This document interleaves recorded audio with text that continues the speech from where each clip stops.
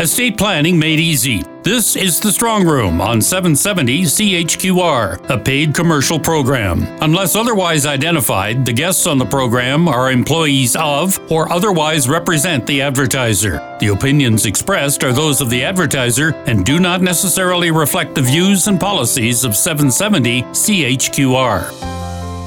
Back with you on The Strong Room on 770 CHQR, and we're joined now by legal counsel Henry Villanueva and Macmillan President Sherry Macmillan to talk about life planning for those who own land and who are thinking about the transition to retirement. There's a lot of generations in Calgary and a lot of big families in Alberta that do a lot of farmland work as well as rural work as well. And in this particular case, we've had a lot of instances of families approaching us on how to deal or structure their estate properly so as to ensure that they have family harmony and a proper transition from the parent group to the children group. An easy example is one family we met where the parents have been farming the land for quite a substantial number of years, and the children group would like to help with the farm, but they would also like to continue on with their careers. We had a deep talk with the children and found out that they were not actually interested in the farm altogether, but were interested in actually leasing out the land for solar panels or for electric facilities. Having talked to the parents, we told them that this is what the children wanted to do for their parents' property, but their parents were concerned with whether or not the land would be dealt properly and that whether or not the income would be substantial enough. These are the points that you have to consider when providing for a generational plan for example, farm families. You have to make sure that the parent group will still have sufficient income and whether or not the plan of the kids on how to deal with the farmland would be appropriate in such instance as well. It's not as easy as just leasing the land out. There's many factors to consider, including the land itself, how the city or the municipality regulates the use of the land, as well as commercial contracts involving third parties which would provide for the solar panels or the electric facilities. One of the real issues in family farm is often the in-laws, because in order to keep the operation moving forward, we certainly can't be dividing it in the event someone in the family experiences a divorce. And so this is a real risk to family farm operations. And so one of the primary things that we're also looking at in protecting a family farm is that we are protecting the family farm for the bloodline only. And so if the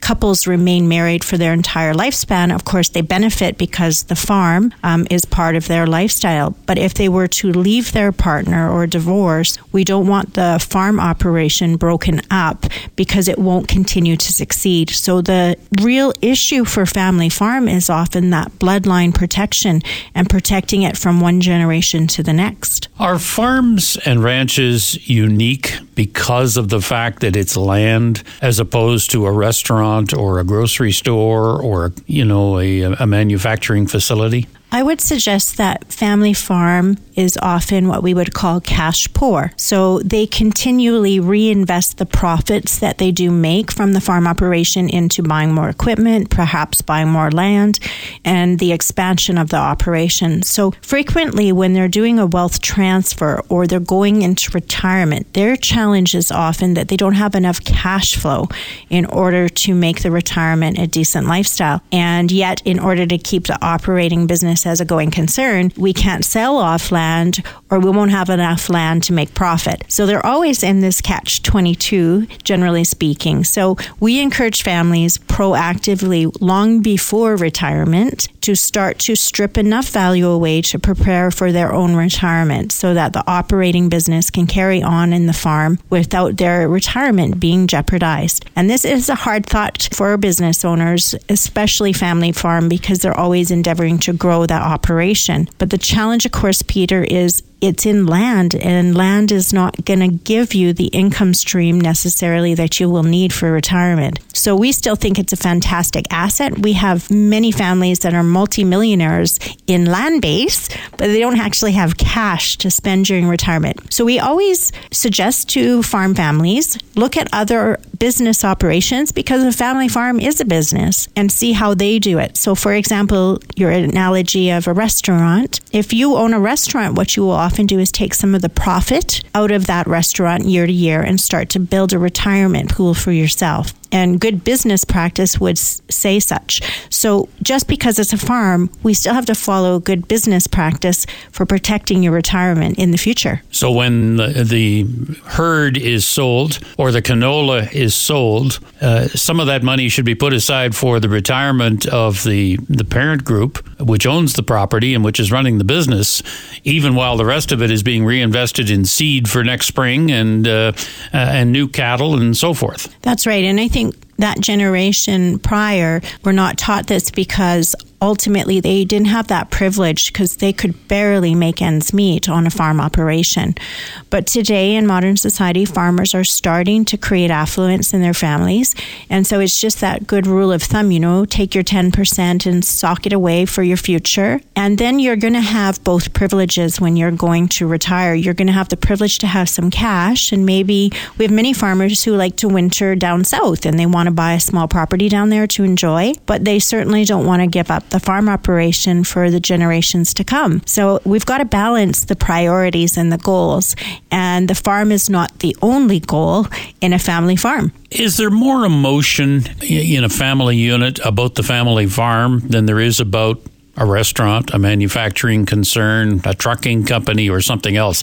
The only comparable I can think of would be the family cottage. But I wonder if dealing with the emotional issues of trying to figure out what to do with the family farm or ranch becomes an important part of good estate planning. There's certainly a lot of emotion on these particular assets, family farm, cottage, and family business. And I think the reason there are so many emotions around these assets is you're mixing people's security and you're mixing human dynamic, and then you're also mixing money into the mix. And you put all of that into a big pot and stir it, you're going to have some measures of kinds of conflicts in this family unit. So it's about diffusing. And what it's really about, Peter, in a family farm is figuring out what is good for the farm itself as its own entity, and then figuring out what is appropriate for the parent group who have created the family farm, and also figuring out what will be good and fair for the children that are on the farm and the children that are not. And so it's about really understanding how we can find a compromise. There is no perfect solution, and often when families come into our office, they're like, okay, you've done, 1,000 of these. Certainly you have a perfect solution. We have a balance of solutions that can be customized, but the reality is sometimes you have to make very hard decisions. And hard decisions are things like, we're going to give the farm to our son, and our daughters that are in the city, we're going to buy out in cash, because not everybody can operate the farm. And so, these are the kinds of real life situations that family farm faces. And the important part to us, Peter, is that the communication begins and we start to diffuse the emotion, and that we come to an understanding of what the win-win situation is in that particular family. It's about keeping the surface of the water calm. It's about, making sure that the boiling pot doesn't boil over. It's about low and slow on the heat to create a finished product that everyone can live with. It is. And when we're talking about so many different individuals' needs and the operation itself having its own needs, we have to be very conscientious in how we balance all of those needs appropriately so everybody is receiving predominantly the most of what their needs are. And it's not simple, obviously, and sometimes things have to be foregone. We have one family right now, Peter, that we're working with, and there's just not enough income for the three brothers to stay on the farm. So one of the children that has a high university education is going to go off and pursue a different path. And that is, the agreement that the family has come to, because there's just certainly not enough to share. Now, in larger operations, the opposite happens. There's plenty to share, but instead of plenty to share, we have a whole bunch of in-laws impacting and influencing what is right and fair. And so you can see it doesn't matter how small your operation is or how grand your operation is. As farm families, we face a whole dilemma of issues when we're designing our estate plan and protecting our retirement for the future. That's it for this week. Thanks for joining us on The Strong Room on 770 CHQR.